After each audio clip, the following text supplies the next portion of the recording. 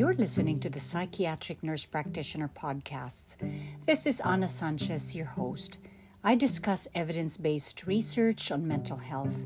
I dispense empathy, hope, and share with you a deeper understanding of what mental illness is all about.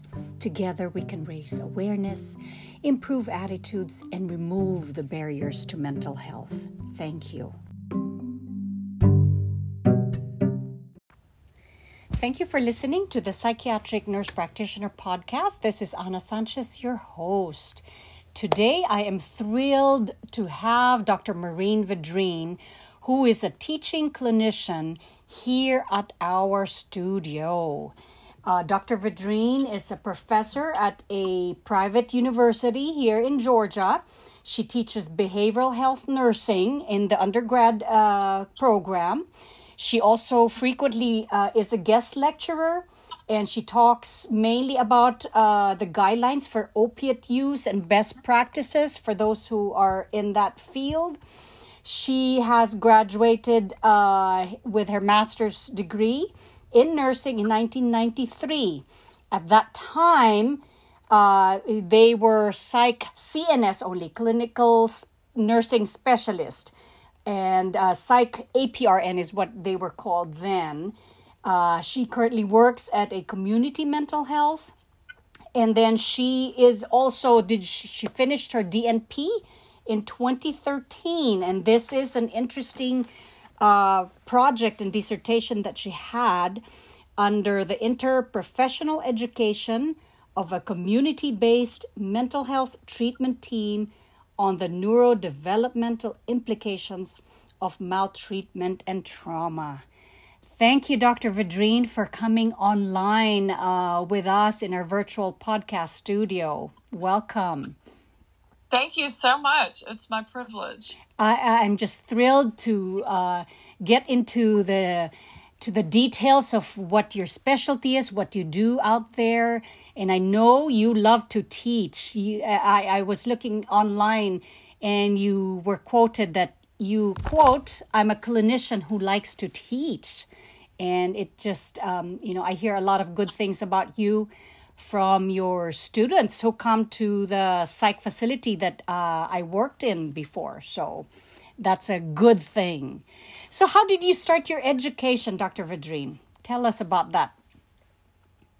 It was a rather non-traditional beginning in that I was at Emory as an undergraduate, and I was studying the same science and math classes that all of the pre-med students were studying, but I wanted to be a veterinarian. Oh. So there were not very many of us. I think there were 5 in the little pre-vet society that we started. And in the summer between sophomore and junior year, I went to the University of Florida to take several courses that were required to apply to vet school that Emory did not offer: animal science and animal nutrition. I went to the University of Florida because I was a resident of that state. And it was true at the time, and I think is probably still true, that if you were a resident of a state that had a vet school, then you really needed to go to that school because it's so hard to get in and there are so few slots that's how they sort of, create a reasonable, manageable path for applicants. So anyway, during that summer, I have to say, it was a real reality shock. I could tell I was surrounded by other pre-vet students. I was around the vet school. And what I saw was a lot of students with very high grade point averages and a lot of volunteer hours that were not getting in. And so I kind of freaked out a little bit. I didn't come from a family that could afford for me to be lollygagging around. After I graduated with a degree, I either needed to be right back in school, in a field that would lead to some kind of a job, a gainful employment, or I needed to just get a job. So I quickly that summer hatched a plan to enter the Emory Nursing School, the Nell Hodgson Woodruff School of Nursing at Emory. And I have several cousins and their spouses that are involved in healthcare and are nurses and so forth. So I think that's probably where the idea came from. Somehow, without a cell phone or internet or anything like that, this is in the in the early 80s, I communicated with the administrators at the nursing school at Emory, and they were very kind. Figured out a way for me to apply kind of at the last minute. They found a spot for me in the class. Ooh. And I wish I could say the rest is history.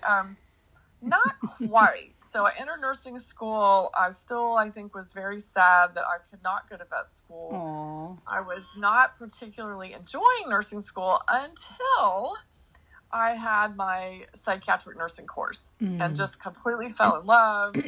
Thought everything about it was fabulous. I was then fortunate enough to be allowed to do my preceptorship, which is, traditionally where you go and work at a healthcare facility, sort of shadowing a nurse or precepting by a nurse. I was able to do that at a psychiatric facility. Wonderful. So I was very fortunate. Yes, it was such a blessing.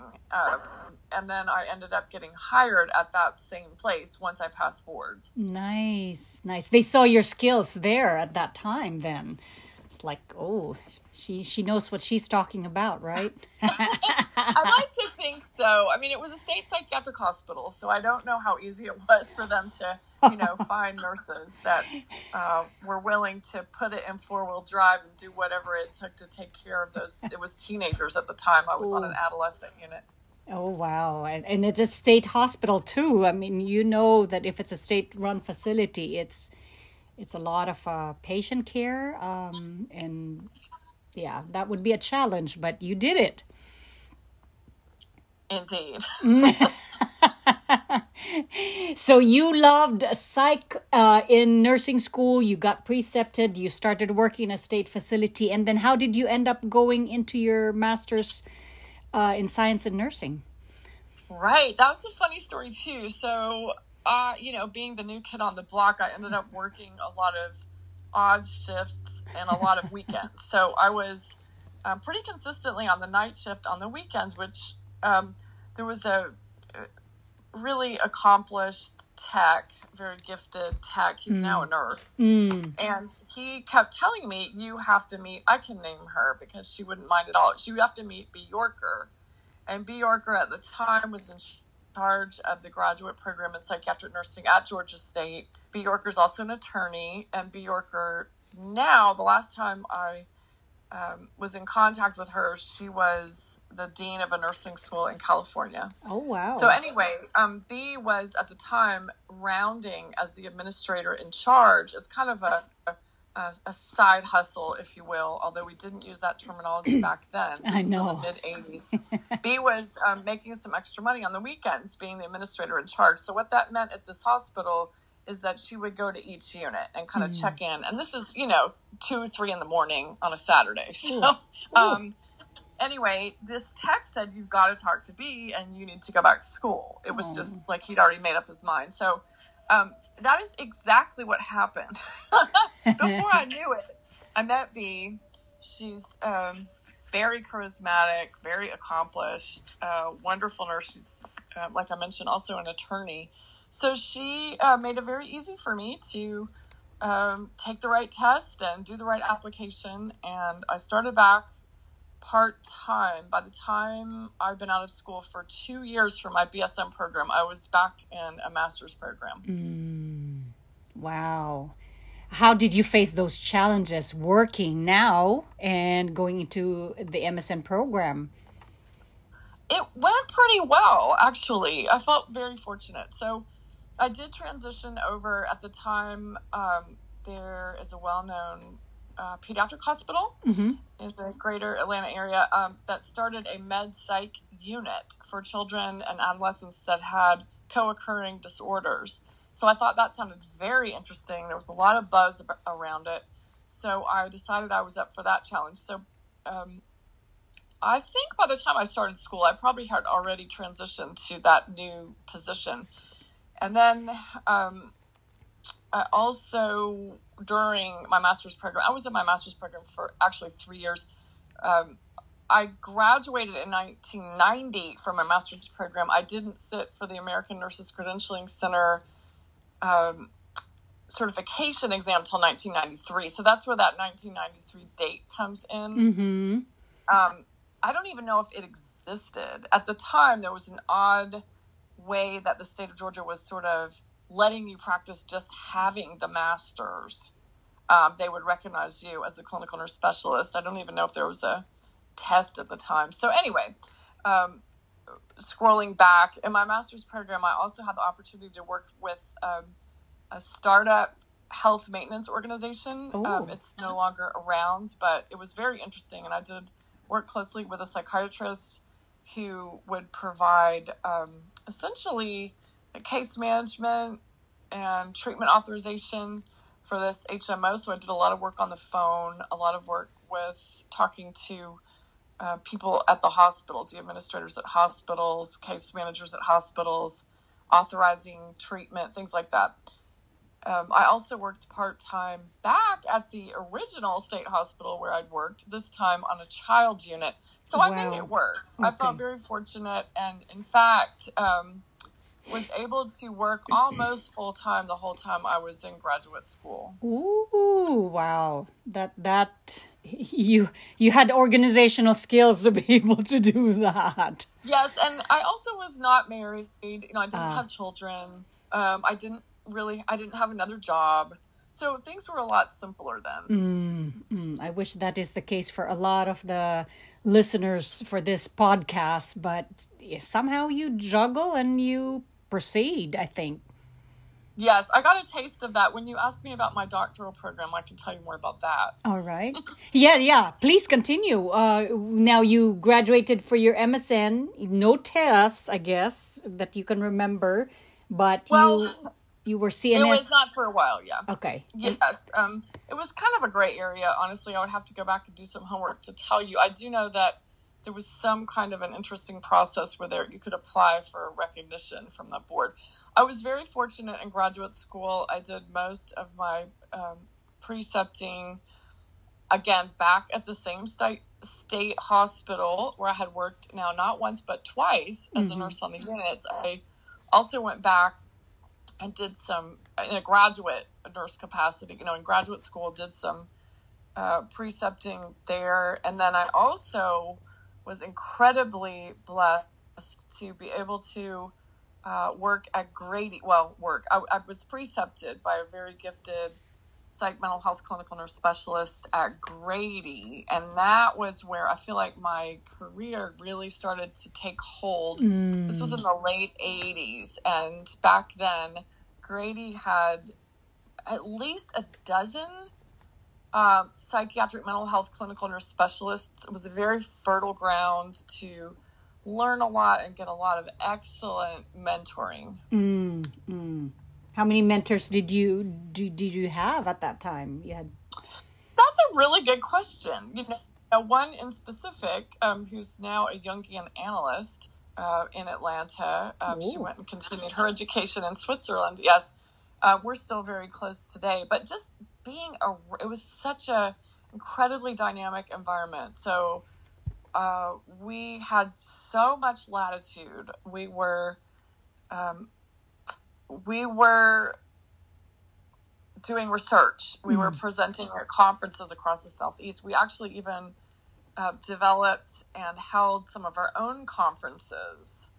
I remember around that time also because, Grady is right next to Georgia State. So there was a lot of collaboration between the advanced practice nursing department or part of the Department of Psychiatry and the graduate school over at Georgia State. So the American Psychiatric Child and Adolescent Psychiatric Nursing Association Conference was sometime in the early 90s. And I remember that was a really fun time. We all worked on that together. So it's just a lot of very exciting things going on. And frankly, back then, there was less emphasis on every minute being billable, which I think really contributed to a lot of professional growth. Less input or less highlighting on that one, you said? Yeah, right. So, later in my career, there became much more of an emphasis on billing as much as possible, to put it bluntly. And in those early days at Grady, that was not really the case. It was much more oriented towards I worked on a consultation liaison service. Everything about it was multidisciplinary. Everything about it was interprofessional. So we trained medical students, psychology postdocs, residents in psychiatry, child psychiatry fellows who were doing, advanced education in child and adolescent psychiatry. We had advanced practice nursing students, and we went everywhere in the health system. Wow. So we did staff support groups for the nurses. We saw all the children and adolescents admitted to the burn unit. We were consulted to work with patients in the inpatient wards, pediatric appointment clinics, the ICUs, you name it. I mean, we were everywhere. We even, at that time, had the flexibility to be able to do things like attend juvenile court hearings for our patients, to see them in the outpatient clinics for psychotherapy. We also, I remember at least one time going to a patient's home for a home visit, going to a child's school for a multidisciplinary staffing or planning meeting. And these are all things that I think would seem very foreign to today's Psych MP, where it's much more rigid and focused on, diagnostics and medication management. And those CPT codes and what's billable, right? Yeah, that is a very different time era that you were practicing. And I think we need to pull those things back, because these are important. Doing psychotherapy in the juvenile court, doing planning and meeting the school for the children, that is very important. I agree. And I do have some concerns that we've sort of swung from one end of the spectrum to the other, and that there probably is a middle ground that would incorporate the best practices of both the more consultation liaison, educationally and psychotherapeutically focused aspect of our role, together with the diagnostics and medication management, which is so lucrative. I think where a lot of the things that we do now are like being dictated by the insurances of what can be billed, how many minutes, and all of those things, which is sad, I think, in a way. But I think I like the approach that you had before. This is a lot of good things that I hope that we will be able to continue, and maybe the groundwork again, start up again. I hope so. I mean, when we talk about my nonprofit, I can tell you a little bit how I've pushed back. Now, with this program that you were doing with Georgia State, how did you, when you finished, you still continued your work at the state psych facility? No, that's a great question. I actually was hired at Grady. Again, I was so fortunate. So in undergrad, I was hired to work as a nurse after school at the same place where I had trained as a student. Same thing in grad school. So I was able to stay at the child and adolescent consultation liaison service at Grady. And I don't mind mentioning Grady, because Grady is mentioned everywhere, and Grady is a place I'd still be working today if I hadn't moved so far out in the country. Just would not trade that experience for the world. It was absolutely unbelievable, especially being a teaching hospital with the exposure to the Morehouse School of Medicine and Emory School of Medicine, and just so top notch. So anyway, I worked there.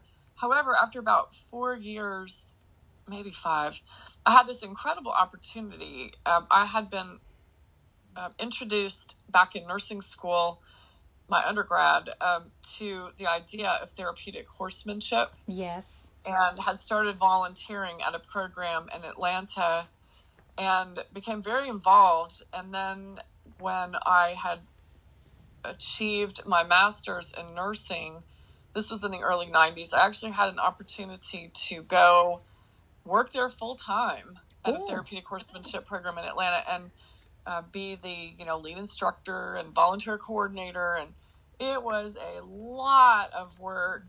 Again, wouldn't trade it for the world. An amazing experience. Worked with clients of all ages, all kinds of special needs, physical I don't like the word disability, but physical accommodations needed to be made. There were folks who had some medical fragility, clients who had mental health and behavioral issues, and then some with intellectual disabilities. It was incredible. And I became a Special Olympics equestrian sports coach. I got certified. I became certified nationally as a therapeutic horsemanship instructor. Wow. It was wonderful. I can keep talking about that if you want, but I'm going to let you guide me with some questions. And because of that experience, you did your own 501c3. I did. So an intermediate step that I should mention is that after about a year at the community-based, completely outpatient therapeutic horsemanship program in Atlanta, I had the opportunity to go work at a psychiatric residential treatment facility for teenagers way up in Cedartown. And they had a well-established horse program. So I went there and trained with a pioneer in the field, really. That was an incredible experience. And then shortly thereafter launched my own therapeutic horsemanship program with a focus on mental health. That's a 501c3 or, federally recognized nonprofit. Yeah. That's in Covington, and that was co-launched with my colleague, Priscilla Faulkner, who is a psychologist, and her family owns the horse farm, and she was involved from the very beginning in hatching that plan. And that is in Covington, Horse Time. It is. And it's a horse-human interaction where there's growth, where there's wellness and healing at the same time. We hope so, yes. So I'm very cautious about, making claims that I can't back up with empirical data. So I will say a few hedge words that this is still not considered the standard of care. It's still not considered to be proven to be effective. However, we have a lot of anecdotal data, a lot of good case reports, a lot of lower power, lower level studies from America and other countries that do seem to be highly suggestive, especially with certain populations, that psychosocial healing and growth can occur. Wow, that is amazing of what you do. When do you have time to sleep? Well, I'm very careful about that. And I know that at some point you're going to ask me about any suggestions that I have for sustainability in this field. And I would say that's my number one. Sleep. Not just sleep, but just work-life balance. Yes. So I think it's essential that folks do, cultivate a lot of, whether it's hobbies, recreation, social, spiritual ways to recharge your own batteries, because this work can be extremely draining. Yes, I agree. I think self-care, sleep, healthy lifestyle is a good thing for those of us who work in psychiatry. So when did you start with your DNP education, and how did your project come about? You are such a great interviewer. So Bernal launched a DNP program in 2011, and I was in the first class because I was, and am, full-time faculty.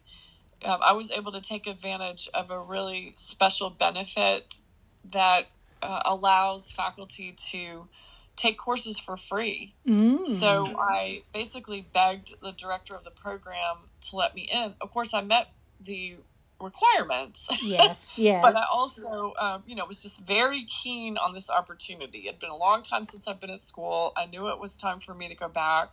I loved what the DNP was all about in terms of using existing research to try to solve practice problems. And I started in 2011 with the very first class that ultimately graduated in 2013. My project initially, what I wanted to do was a much more ambitious study.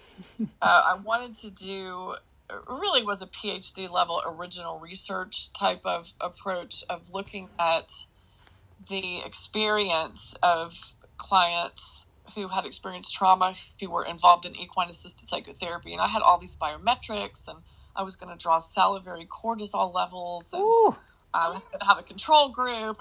And that was shot down pretty fast, and rightly so, by my advisors at the DMP, who pointed out correctly that was a PhD dissertation. That was not a DMP project. And they were right. So I decided, I was always taught, including by B. Yorker, who was ultimately not only the one that got me into grad school the first time, but was also the chair of my thesis. I didn't even mention that. When I did my thesis, we used to do them. I don't think they do them anymore, but my thesis was on the effect of therapeutic horsemanship on human field motion, which is a Martha Rogers theoretical construct. So anyway, even the first time around, I was really involved in topics that were things I could be passionate about. And B. Yorker told me you have to be in love with your topic, which I strongly agree with. So the second time around in my doctoral project, what I tried to do then was to extract some of the key elements that had fascinated me so much about the project I wanted to do but was unable to do, at the farm. And what I realized is that I had and have a real passion for educating and exploring the neurodevelopmental effects of maltreatment and trauma.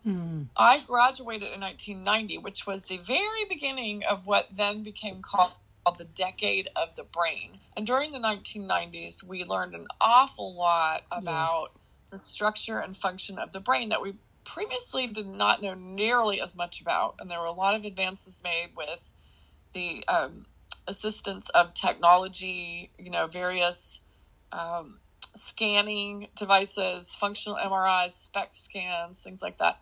So one of the things that I had not learned a lot about in graduate school, but had later learned about and become fascinated with was, what actually happens to children's brains when they are not adequately stimulated, when they experience trauma and other types of maltreatment. So I was so fascinated, and I knew that I was not the only one that had kind of missed out on that content. So I decided that I would work with a rural mental health center treatment team to just provide some basic education on the topic. It was an educational series that took place, I think it was over 5 different meetings. I went to their staff meetings and just took some of the time that they were gathered and provided a mini lesson. I did some pre and post testing, just to show some advancement in their knowledge.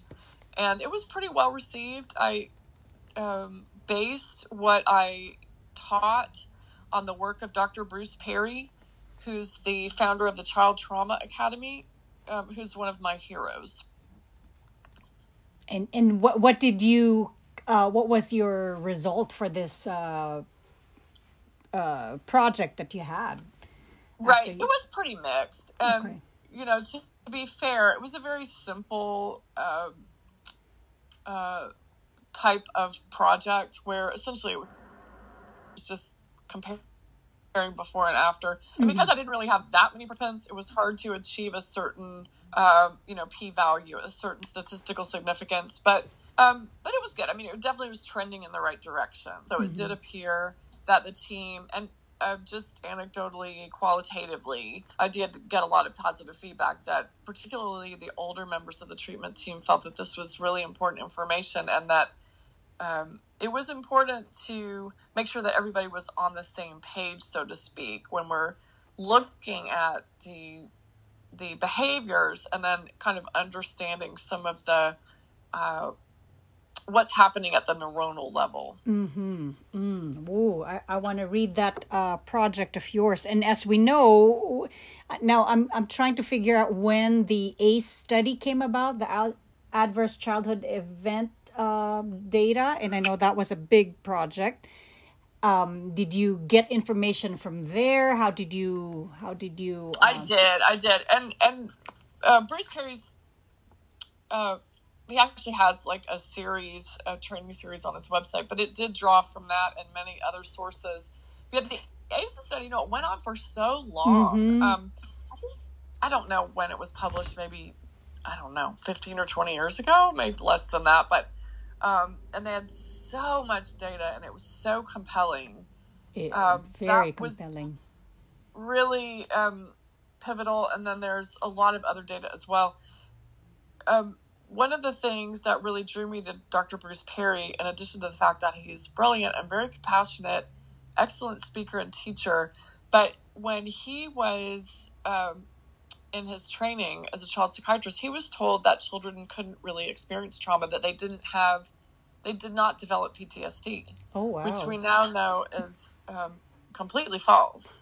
And he knew that because he had previously been like a bench scientist researching the effects of stress on rats. And he, and looking at the effect on their neural pathways and everything. So he knew that was wrong because, we are beings with physical bodies and brains and nervous systems, just like a lot of other creatures. And absolutely we're physically impacted by maltreatment trauma. So there's been a lot of great research since that time, showing different angles on this with different populations and different approaches. The complex PTSD as it comes about now, I think the science in psychiatry has come a long way, like what you said, with what we know now, and we didn't know, 20, 30 years ago, and we are... It really has. It really has.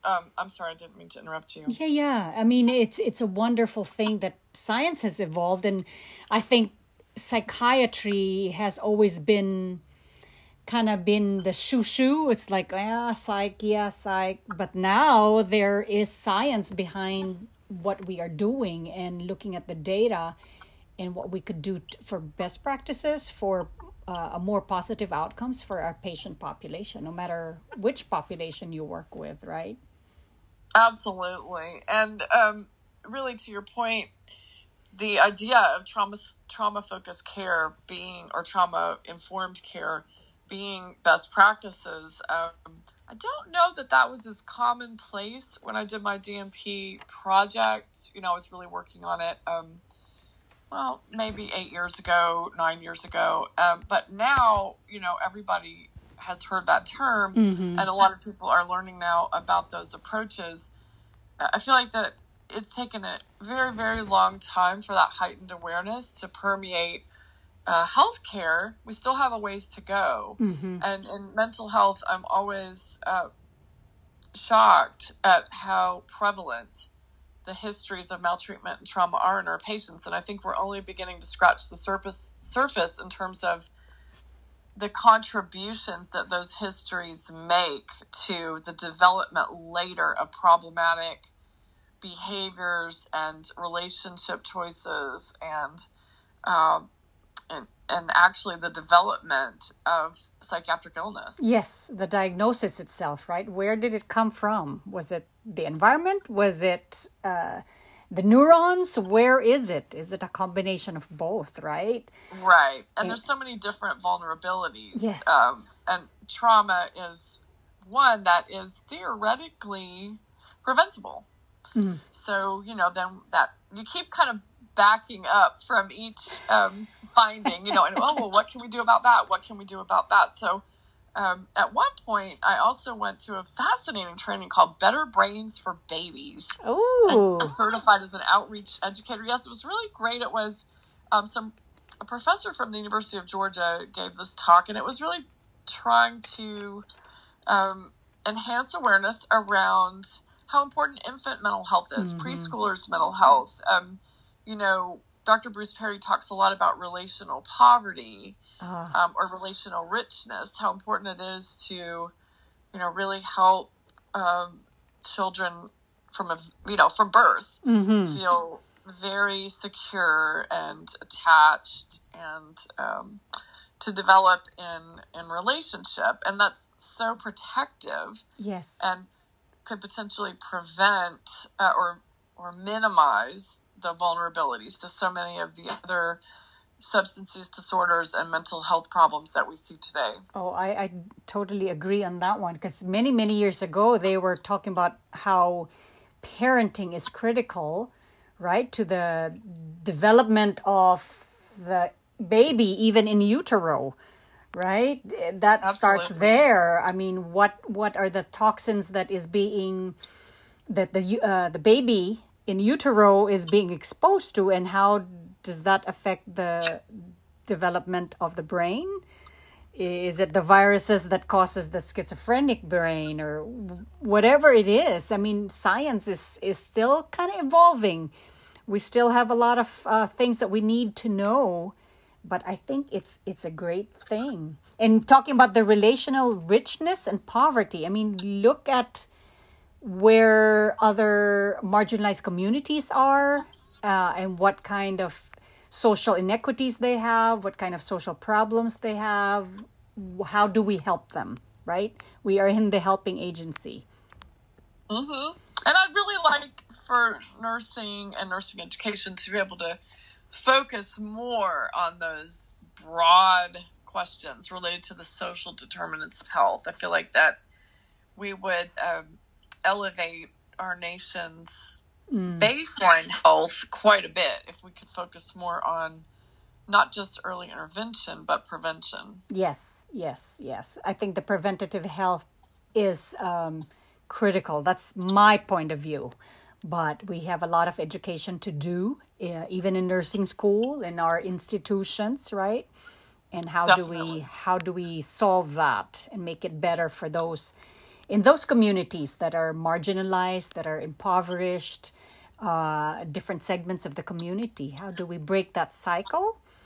So a lot of things that we still have to work on, and I know you're one of those people, educators, that are very passionate in making changes in our communities.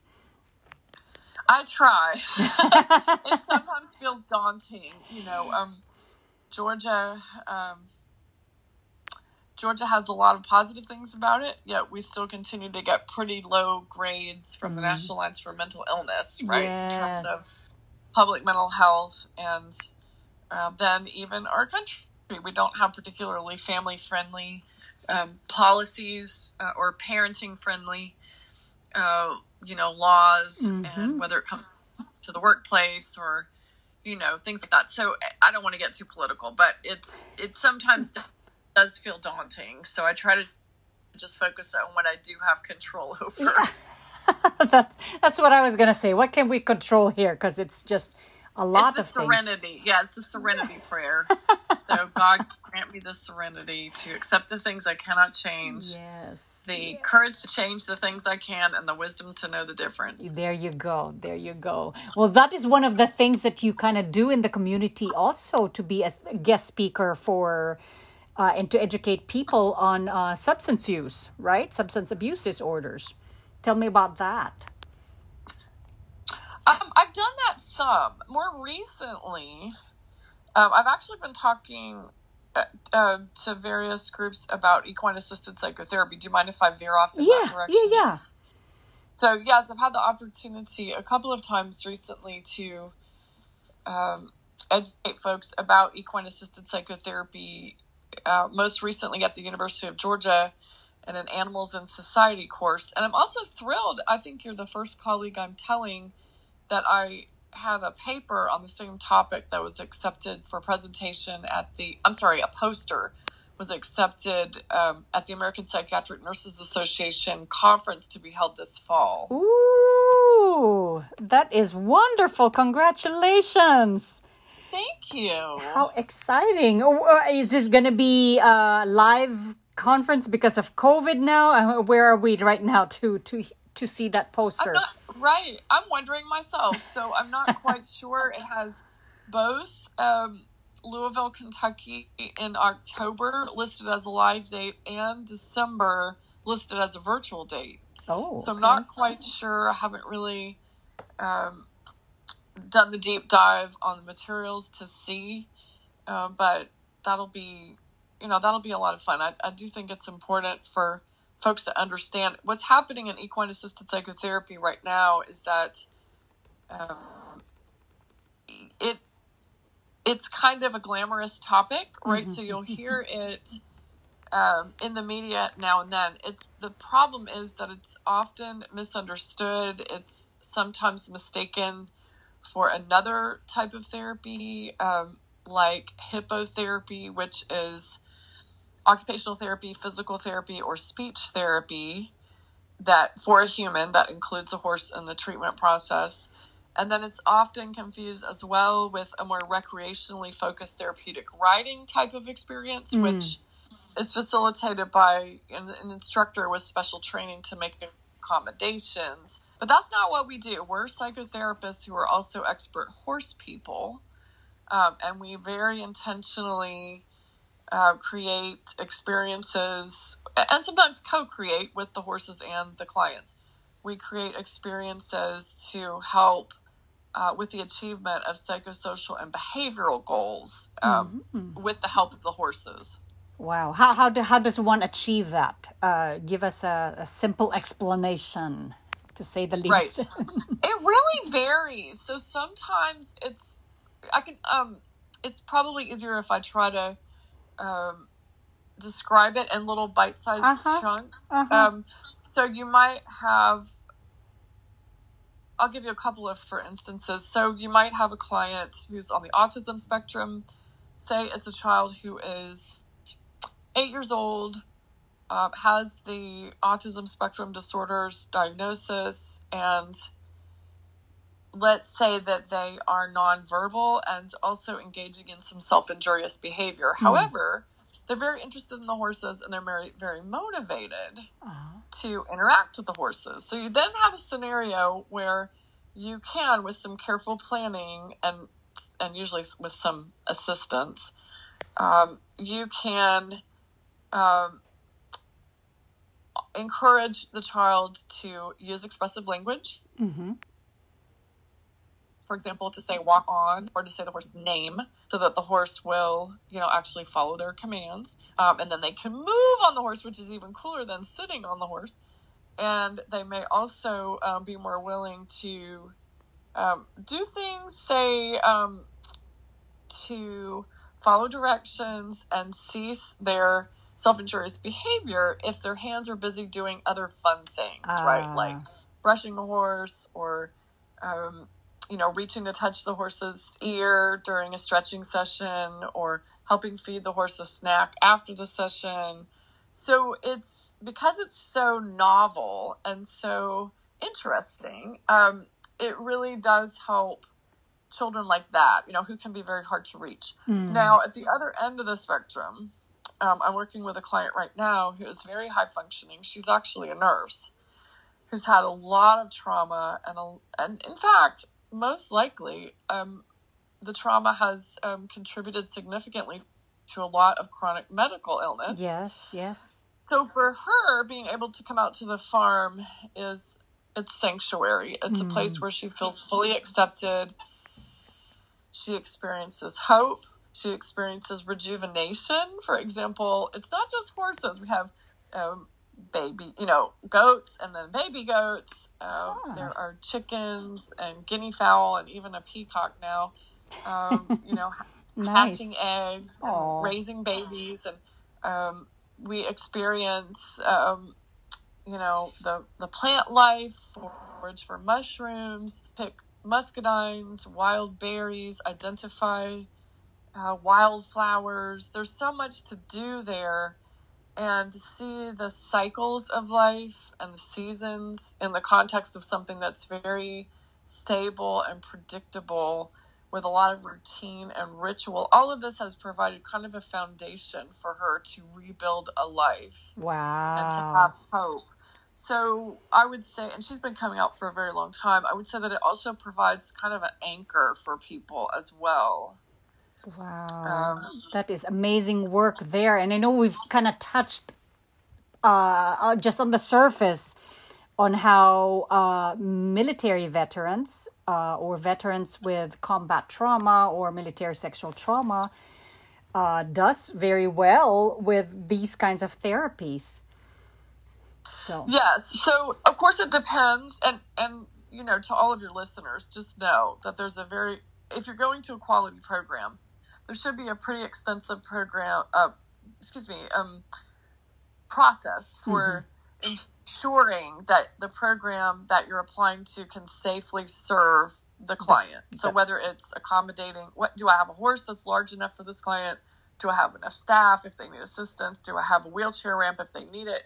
It's also important to have the degree of both stability on the part of the client, whether it's medical, behavioral, psychiatric, rule out contraindications. The client can't have uncontrolled seizures. They can't be allergic to horses. A lot of these common sense things.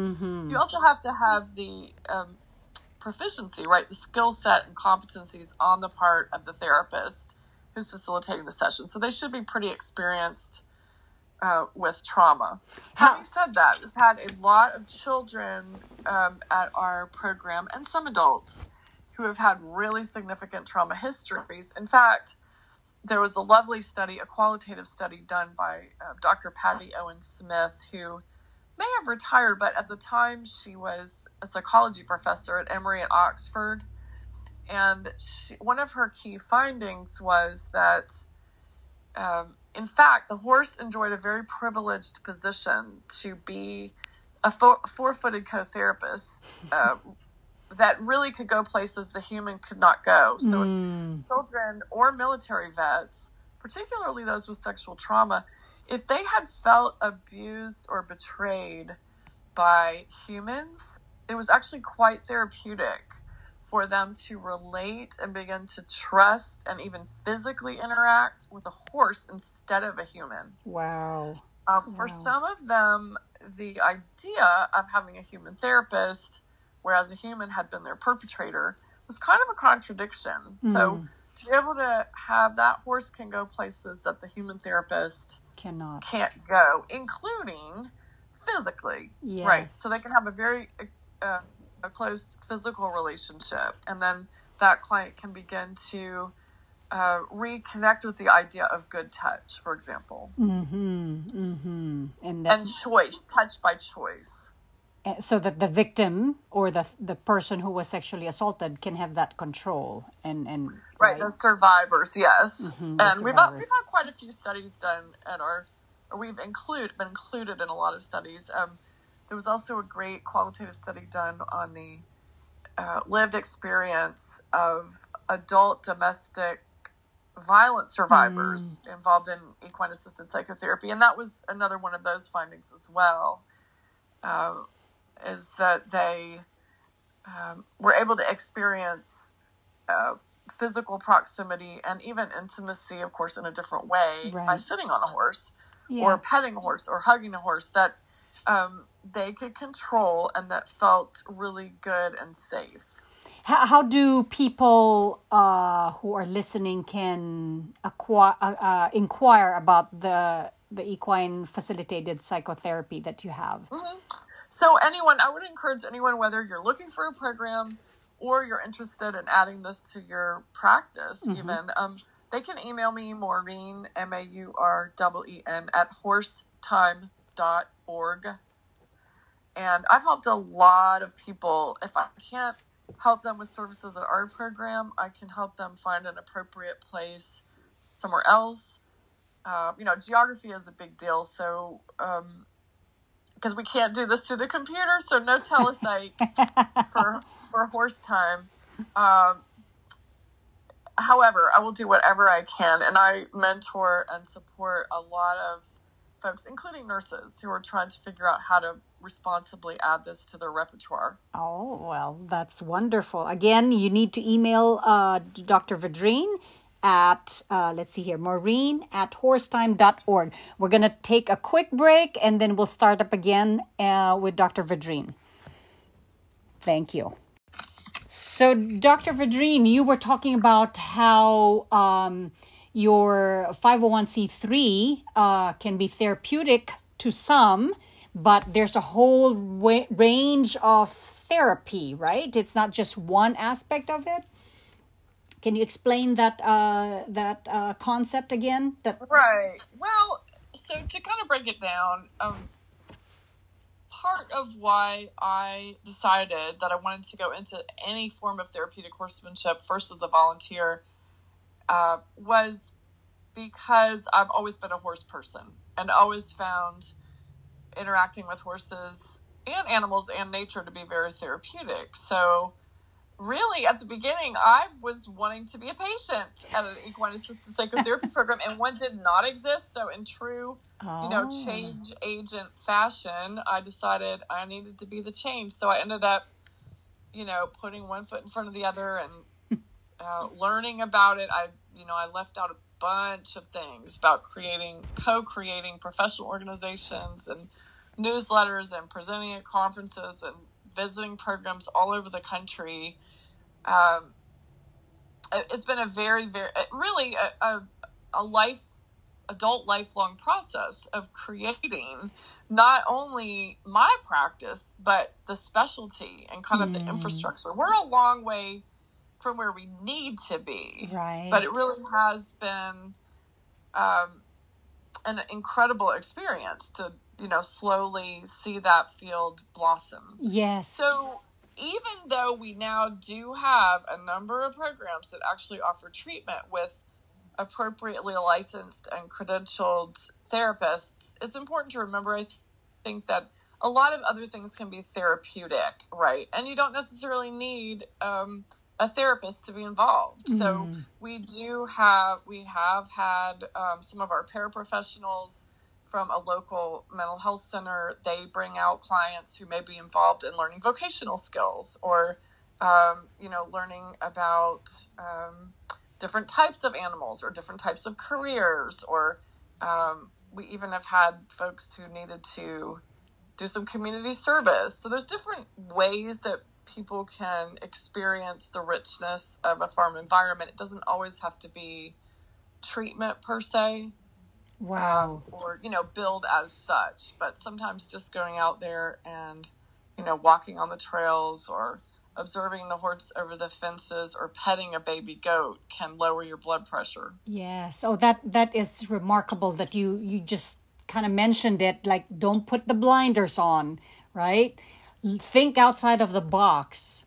And you have become an innovator with how therapy, how the experience can be enriched just being in that environment. It doesn't matter where it would be, right?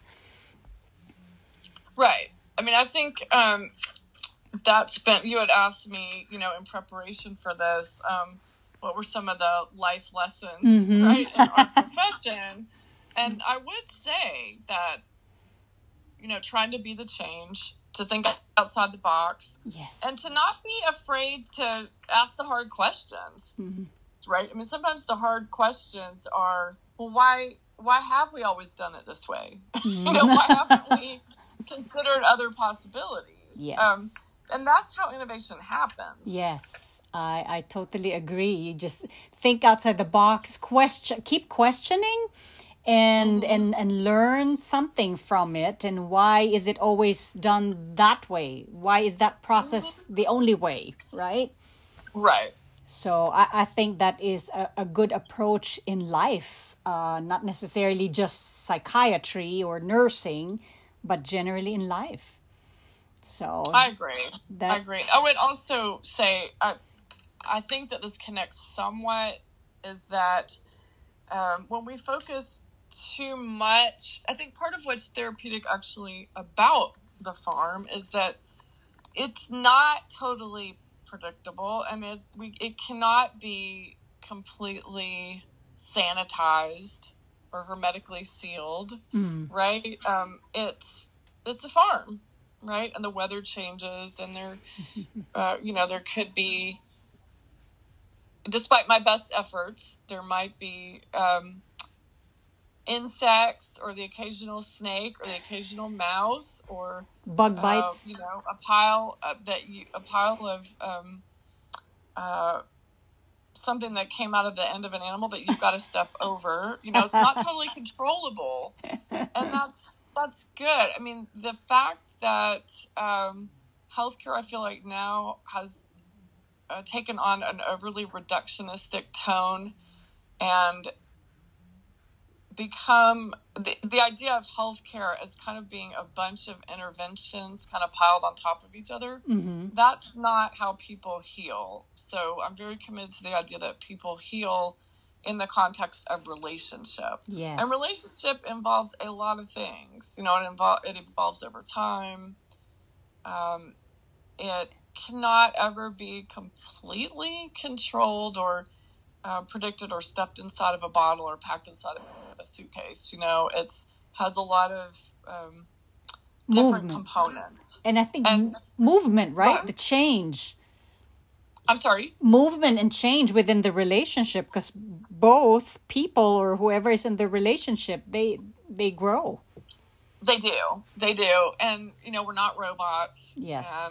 I'm glad you mentioned movement, though, because that's truly one of the things I think is the most therapeutic about any kind of experiential treatment, is that my experience of psychotherapy is that it is a learning process. And I think that people learn best in 3 dimensions. I think they learn best when they are actually having an opportunity to both practice some of their newfound skills, make mistakes, figure out how to problem solve, figure out how to get back on track, but also experience some real life stressors in context, you know, with your therapist right there. Like, wow, I don't know how to handle this. I'm getting frustrated or overwhelmed or whatever.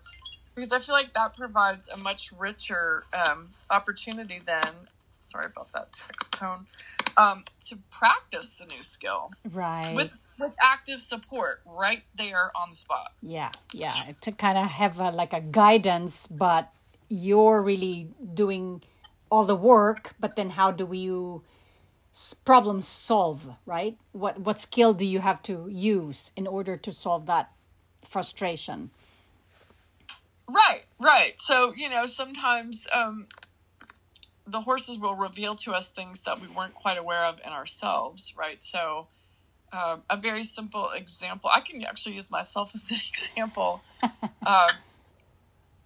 Well, I was doing a motivational interviewing lab with students the other day, and one of the students, her culture includes speaking very rapidly. So English is not her first language. And we started talking about that and, you know, totally normalizing it. And this is a process, and laughing about the fact that people in the South talk so slow, right? But one of the things I told her, and I'll tell you and your listeners, is that I tend to walk fast. So when I'm trying to lead a 1,500 or 2,000 pound horse, I really need to be aware of the fact that I need to attune or align with them. So rather than just, you know, blazing off at my lightning speed, you know, pretty soon I'm at the end of the lead rope and I'm in front of them, which is not a good place to be. And they're feeling dragged, you know, which is not a good start to our relationship or our day. So I really have to be very mindful and slow down, think, tune in, breathe out, match footfalls with the horse.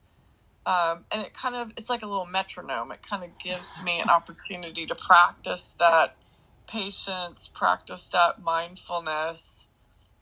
So, you know, even times like that, I mean, it's not just healing for the client.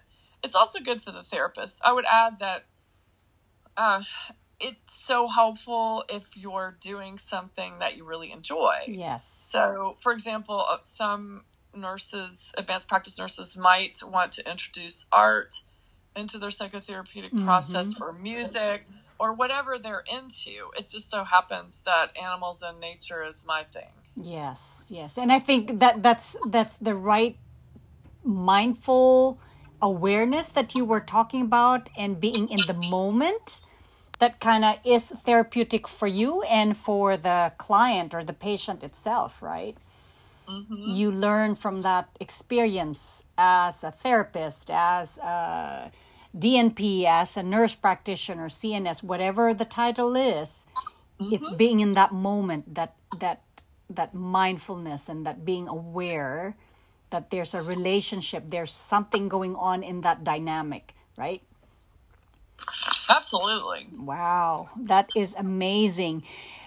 Thank you so much for sharing that that horse time program that you have, and I'm sure you will get a lot of emails. So hold your horses, if that's what we want to say right now. What have you learned about yourself, Dr. Vadrine? Your growth, your personal growth as a nurse, as a person, as a, therapist. Mm-hmm. What have you learned? I've told you some of it, and I did give this some thought. I would say something I always tell my students is that all good nursing is contextual. So I feel like a lot of what's wrong with healthcare today is that there's too much that's overly reductionistic and decontextualized. And I feel like, again, back to my statement about relationship-based care, I feel like it's important to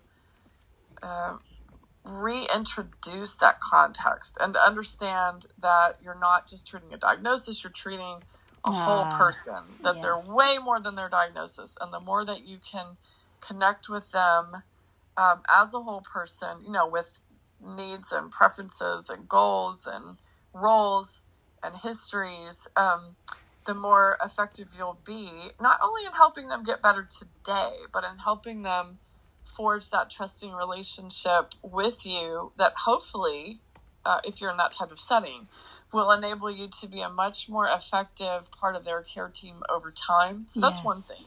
Yes. Another thing is, I always tell my students, people don't care how much you know till they know how much you care. And that's not original. I saw it on a marquee at a Baptist church that I drive by all the time because it's in Georgia. So I see a lot of really cool sayings on Baptist churches.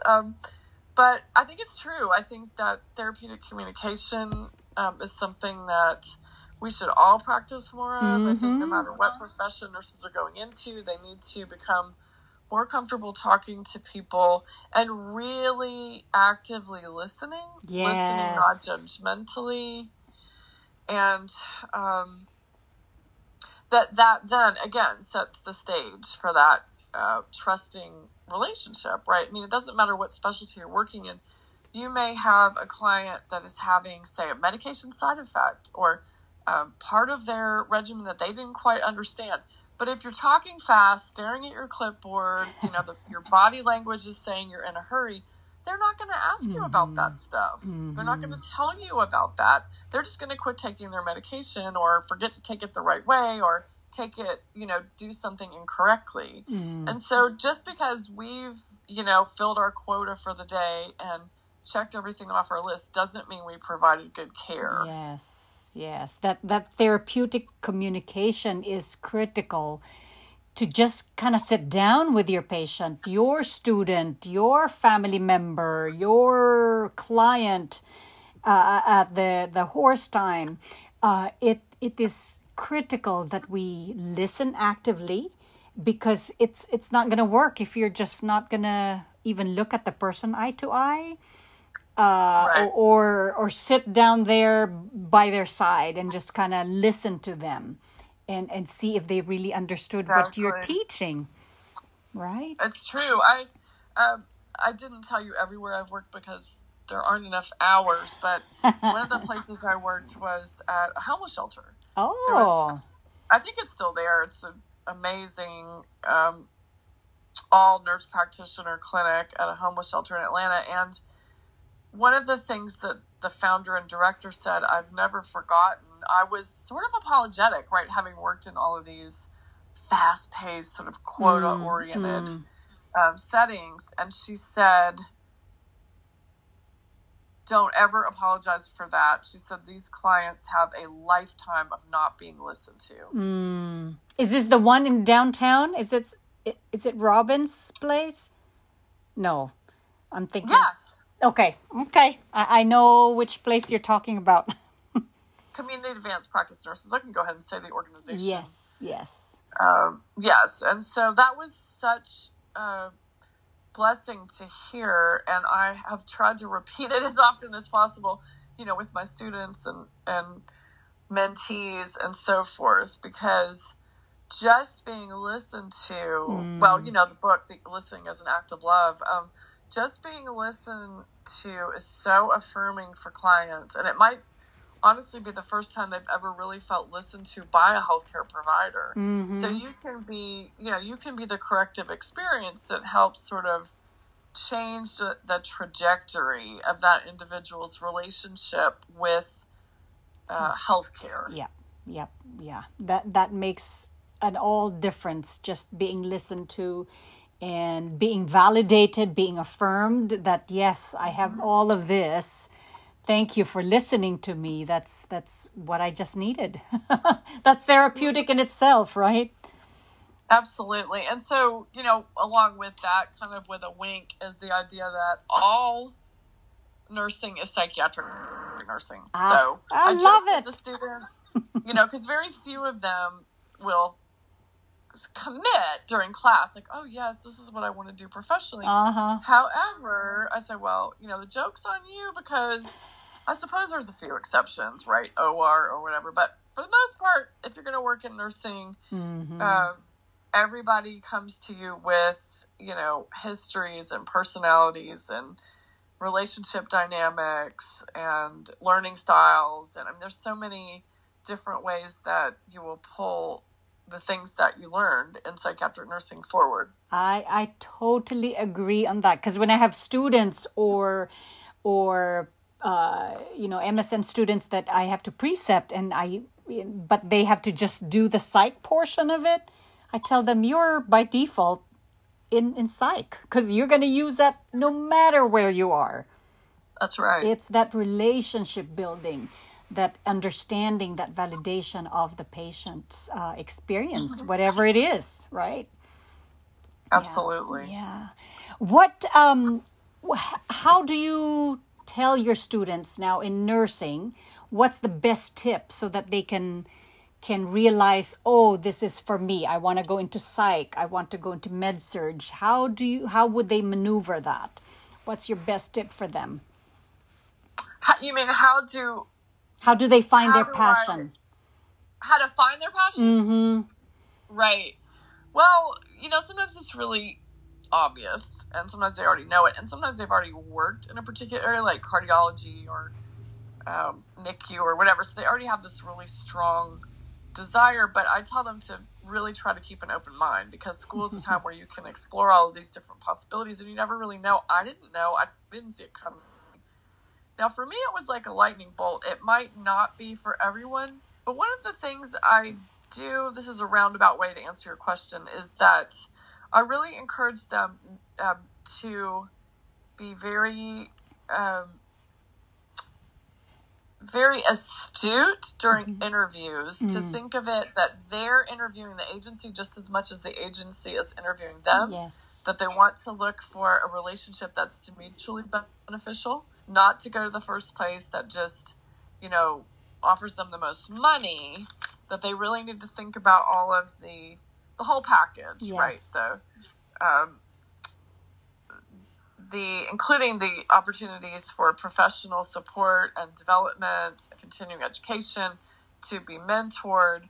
I encourage them to try, you know, that they should try to surround themselves with those they would like to emulate, right? So you become what you surround yourself with. So, you know, you don't want to just be stuck out. I see this a lot in mental health, actually, is that a lot of the initial job offers that students will get will be working at places where there's maybe only one RN, like on a night shift, running a small unit. And I tell them, like, that's not really what you want, because you're not going to learn anything. You'll learn some things the hard way. But you want to be in a place where you're going to be surrounded by nurses who have more experience than you, kind of like playing tennis, right? That helps you get better. You want to be around people who know more than you, who will answer your questions, that you can, you know, observe. You can learn a lot from them. And you want to be in a place that really supports your learning over time. It doesn't expect you to know everything from day one and just throw you in the deep end. So I think it's very important. I think sometimes students are in such a hurry, you know, to go out and sort of make money they sometimes can forget to look at all of the other benefits that one agency might afford over another. Yes, I agree on that one, because it's not just the money. Nursing is not just the money. It's about what you really do for the patient care, the patients that you care for, and their families, because it's not just the patient itself, right? It's a whole different dynamic there. Why did you interview for this podcast, Dr. Vedrine? Anna Sanchez, you are truly one of the most extraordinary, accomplished advanced practice nurses I think I've ever known. And so just the fact that you do a podcast to me is so remarkable. And honestly, we're both so busy, just to be able to have an opportunity to visit with you. And lastly, everyone likes to talk about themselves. So at this point in my career, I feel like it has been a really beneficial life review, if you will, to kind of take stock, think back. I think that is important for us during our career periodically to kind of find some checkpoints to say, am I kind of accomplishing goals? Am I on track? Do I need to? And that has really helped me actually to try to be a little bit more active in presenting and being involved in research and those types of activities. Because I feel like those are really my strong suits, is teaching, research, presenting, hopefully publishing. Yes. I'm working on a multidisciplinary study right now with the University of Georgia School of Veterinary Medicine that I'm hoping we will work on publishing at some point. So that's a very long answer to your question. But Anna, I don't think I would ever want to say no to you. Dr. Vedrine and I have collaborated over the years, I guess, when it comes to your students from the university where you work. And I think they're excellent students, and you always give me the good students and those students that are really wanting to learn about psychiatry. So I'm so glad that you feel that way. It's awfully hard for students. I think they're a product of our society, right? And mental health can be so stigmatized and misunderstood. Yes. That they're scared and anxious and, or don't understand the importance. And then having instructors like you has been so critical to help open their eyes and understand these are people just like everybody else, only more so, as we say in addictionology, right? They have, the same type of needs. They have, hopes and dreams and challenges and families and struggles, and they're all just trying to do the best they can at any given time. It is very true. We put that back on Maslow, right? What are the basic needs of anybody? And how do they self-actualize? It's through our guidance as well. And of course, the motivation of the patient, the client. But we're there to help them achieve their goals. That's very important. And as a matter of fact, I think 2 of your students are going to be precepting with me in the fall and in the springtime. I don't know if I told you that already, but those are good things. I'm thrilled. So we can talk off air, I suppose, about that. And one of them, I don't know that she's a Brenau student, but she came to me via a Brenau faculty member who's a relative of hers. So this is a good example for your listeners, though, of how nurses are always great at networking, and we really support each other. I would put in a plug for joining your, not just national, but also your local professional organizations, because MAPPing, which started out as the Metro Atlanta Advanced Practice Psychiatric Nurse Group back in probably the 80s, now they have a different name because they're statewide. Moving ahead with Advanced Practice Nursing in Georgia, I think. They have been so supportive to me over the years, and whether it's legislation, lobbying, education, conferences, helping, people find the right job position. Preceptorships too. They're doing that. Absolutely. And I feel like that's such a strength of nursing. The community the sense of giving back, of fellowship, that I feel very fortunate to be a part of. Yes. We're doing another meeting, I think the end of April or early May for mapping. So wonderful. yes, and we are. They were asking us what your specialty is, and why don't you lead a group on that initiative and see what we can do. So I kind of course, volunteered, and I will be doing the military portion for it. So yeah. So it'll be a good thing. So yes, you are so right. Please, for all our listeners, please make sure that you join your local nursing groups, your local advanced practice groups, because the more we are in numbers, the better off we are as a lobbying group also, so that we can make changes in in healthcare and be able to state that. I think that's one thing that nursing has to push more, right? Oh, absolutely. I don't know how political you want me to get, but I actually joined. So I joined a union because, nurses can't unionize in Georgia. We're a right-to-work state, but I feel so strongly about certain issues that I joined a union as an at-large member, because I agree with their platform that healthcare should be afforded to every American. I totally agree, especially in mental health. I mean, we can push that and say mental health is still stigmatized. We don't get enough funding in mental health, so why not lobby ourselves? Strength in numbers is what we call it in the military, right? And in the civilian population, I should say, too. But the more we are in numbers, the more we are heard, the more we become political, and let our representatives know, our congressmen know that we are here. We need to make changes. So there you are. What are your life lessons from your profession, Dr. Vedrine? So I've already told you some of them. Uh-huh. Yeah, I wrote down a few others. I wrote down,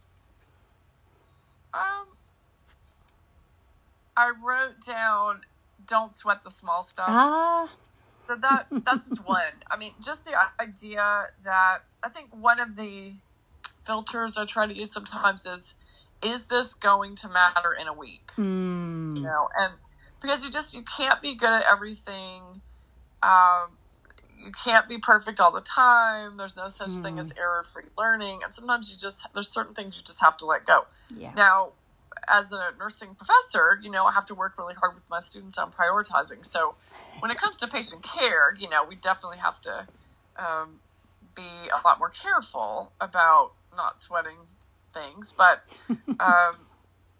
in general, I would say that sometimes it's important kind of not to take ourselves too seriously either, and realize that, we're all a work in progress. Yes. I also, I was taught this by a gentleman he's actually a professional educator himself. He also worked at a place where I brought students for clinical, and he taught me a lot about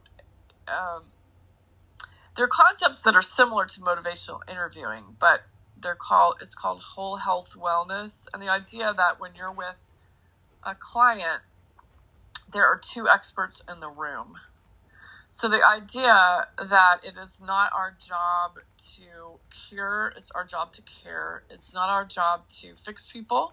Now, sometimes there are exceptions, obviously. If, there was your working with a trauma surgeon or delivering a baby. Like, you definitely have specific goals then. But in general, particularly with chronic illness, which is the biggest challenge we have in America, that we really need, it's part of getting to know your client, we really need to collaborate with clients to help them feel educated and empowered so that, they're the expert on them. They understand their life, their goals, their barriers, their challenges, their histories, and to be much more intentional and respectful. I really like motivational interviewing. So I would say maybe that's not a life lesson per se, but the idea that it's not up to me to control someone else, to, lecture them or finger wag and try to tell them how to comply with their regimen or exactly what to do to get better, but rather to try to be sort of a partner in their care and to determine all of the different factors that might help the decision-making process look a little different to them than it does to me. Yes. I totally agree with that, because it's the empowerment that we give our patients, our clients, depending on where you work in the community or in the hospital, wherever it is. It's empowering them because they know their lives more, right? We're not there, but it's being the caring person. I totally agree. Thank you so much for that. I know your strengths are research and the education part. Any more strengths that you might want to share with us in life? I don't know that it's a strength. I don't know what to owe it to. I have to really say that it feels like a higher power, that I have had all the right people at all the right times placed in my path. So I just feel incredibly blessed and fortunate that I've had so many of those people and opportunities to allow me to take the next right step, as they say in addiction recovery, to, have my career unfold as it was meant to. And I would just encourage all listeners to, stay open to those possibilities and very mindful. Sometimes it's opportunities can come from unlikely places. Yes, how very true. And I think it's knowing your strengths, Dr. Vidrine. When you know your strengths, things just suddenly open up. Things happen. I kid you not. That's what I see. If you know your strengths, things will just pop up, and you are just gonna thrive in whatever that passion is. I think that's critical in life, in nursing.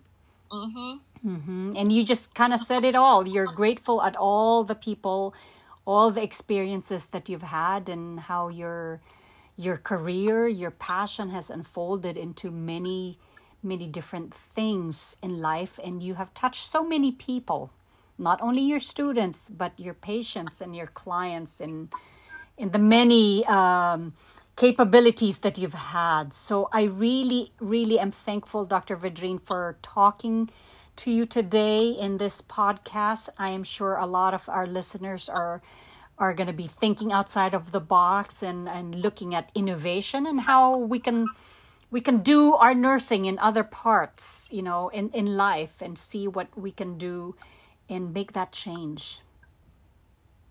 Thank you so much. I really appreciate your time and the opportunity to share some of my experiences and ideas with your listeners. Wow. So thank you, Dr. Vidrine.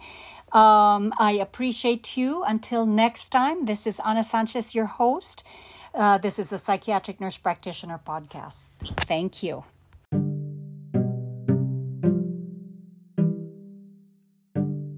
The Psychiatric Nurse Practitioner Podcast is a weekly podcast where I share with you my passion in the field of psychiatry. My hope is to build a community where we can have empathy and compassion for those struggling with mental health conditions. Find me on Instagram at @Anna_Sanchez_psych_NP and at the Psychiatric Nurse Practitioner, and subscribe to my podcast. Thank you.